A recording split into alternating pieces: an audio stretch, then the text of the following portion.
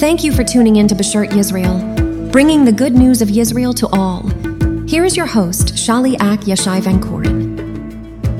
Shalom. Like Judaism, Christianity will perish. And you may ask, how? Why? Listen, belief in the Mashiach started with thousands of Jews in Yerushalayim worshiping Yeshua ben David. The Rambam explains that the daily recital of the Aseret Hadibrot is because they are the most important part of our religion and its basis, and I agree indeed.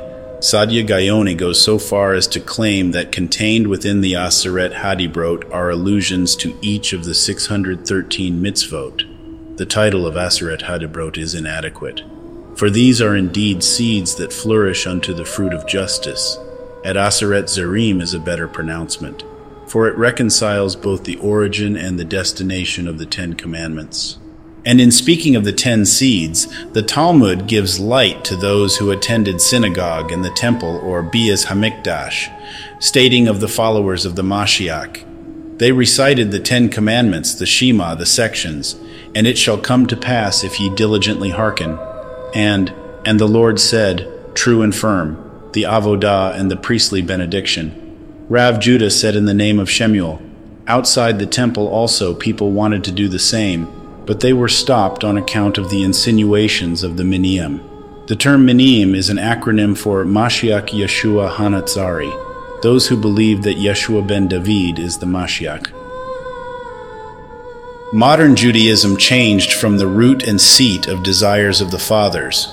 The grandson of Rabbi Gamaliel was nominated as leader of the Beit Din in Yavne, the new central point for Judaism.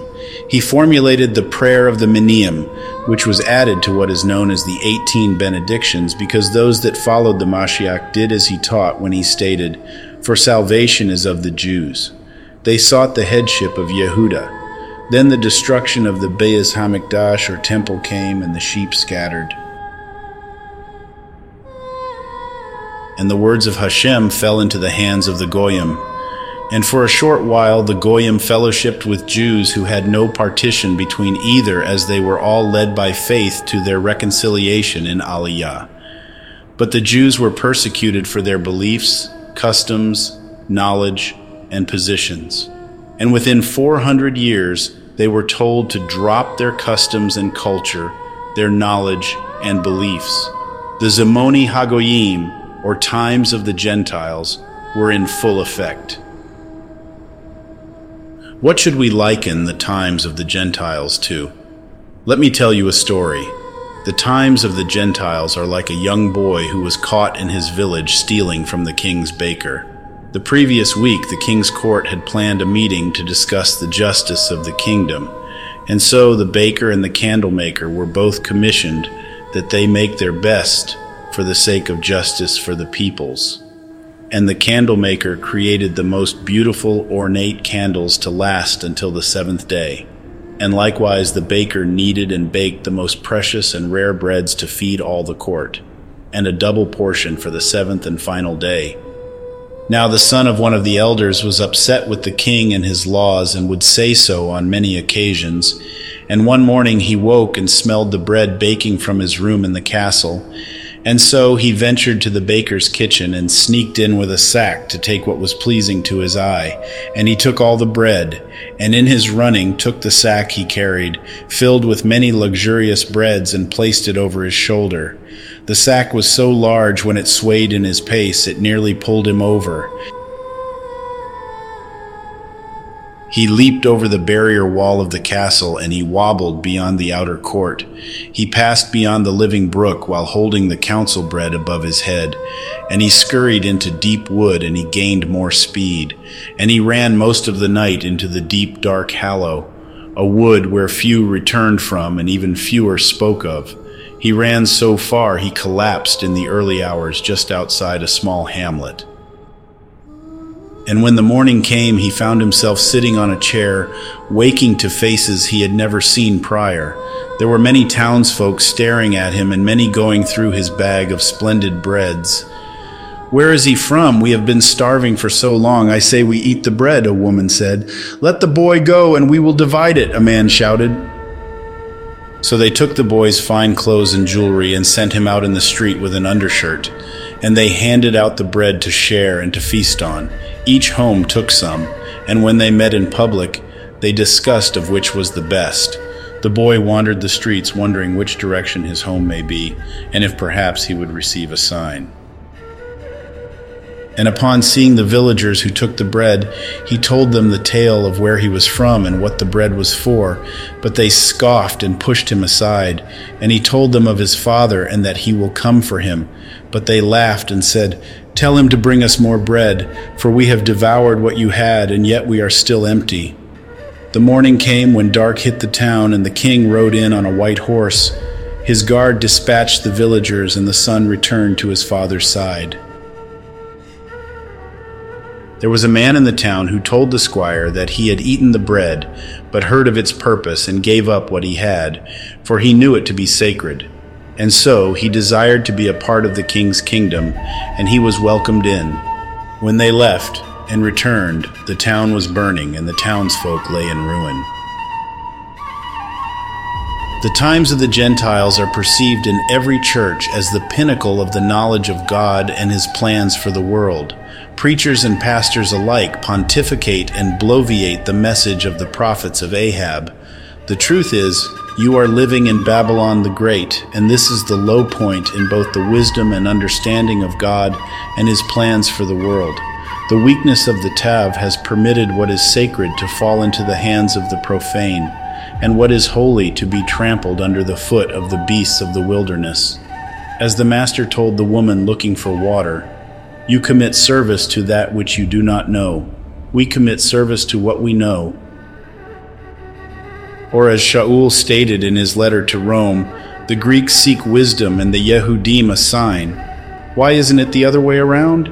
Because Greeks are far off. You would think the Goyim would seek their headship under Yehuda like Nathaniel, who was a Yisraelite without guile, and he stood under the fig tree of Yehuda's headship.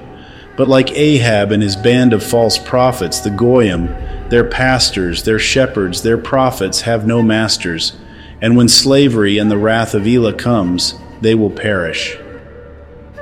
For Christianity is a chasm, a cult with no root nor no end.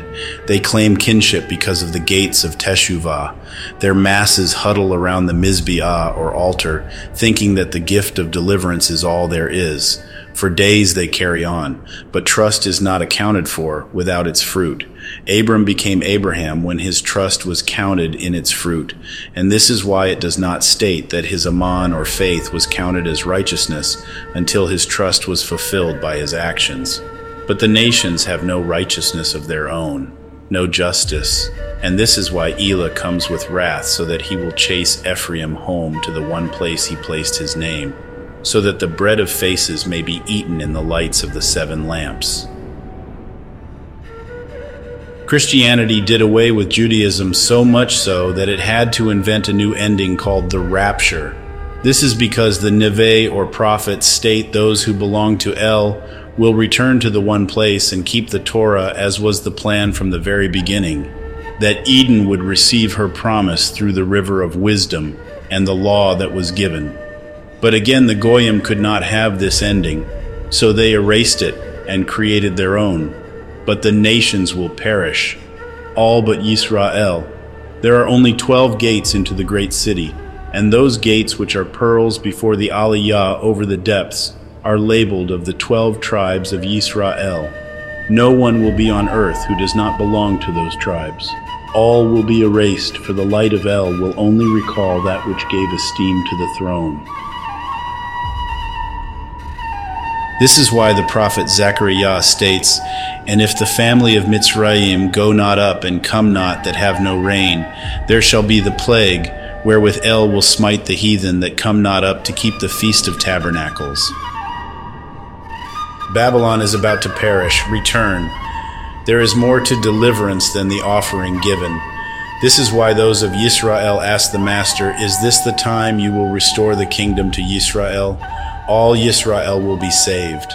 Notice Shaul did not say all Yisrael and the church will be delivered.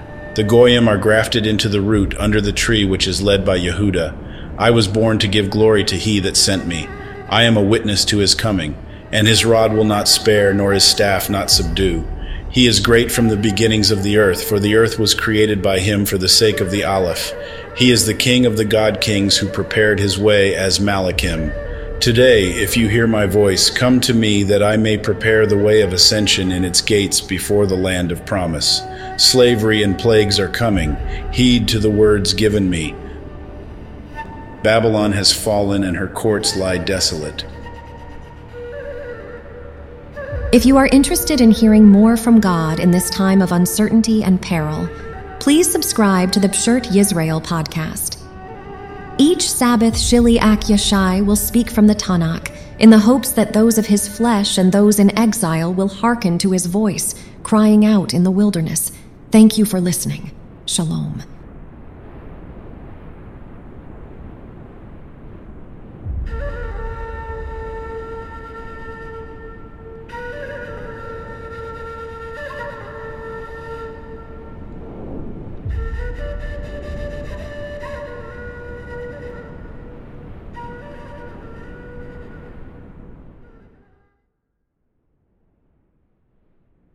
We at Yeshiva Keter Hakaim would like to invite you to Shul under Shaliach Yeshai Vankurin to study the Torah. Please visit www.yeshivaketerhakaim.org for more details. Thank you and shalom.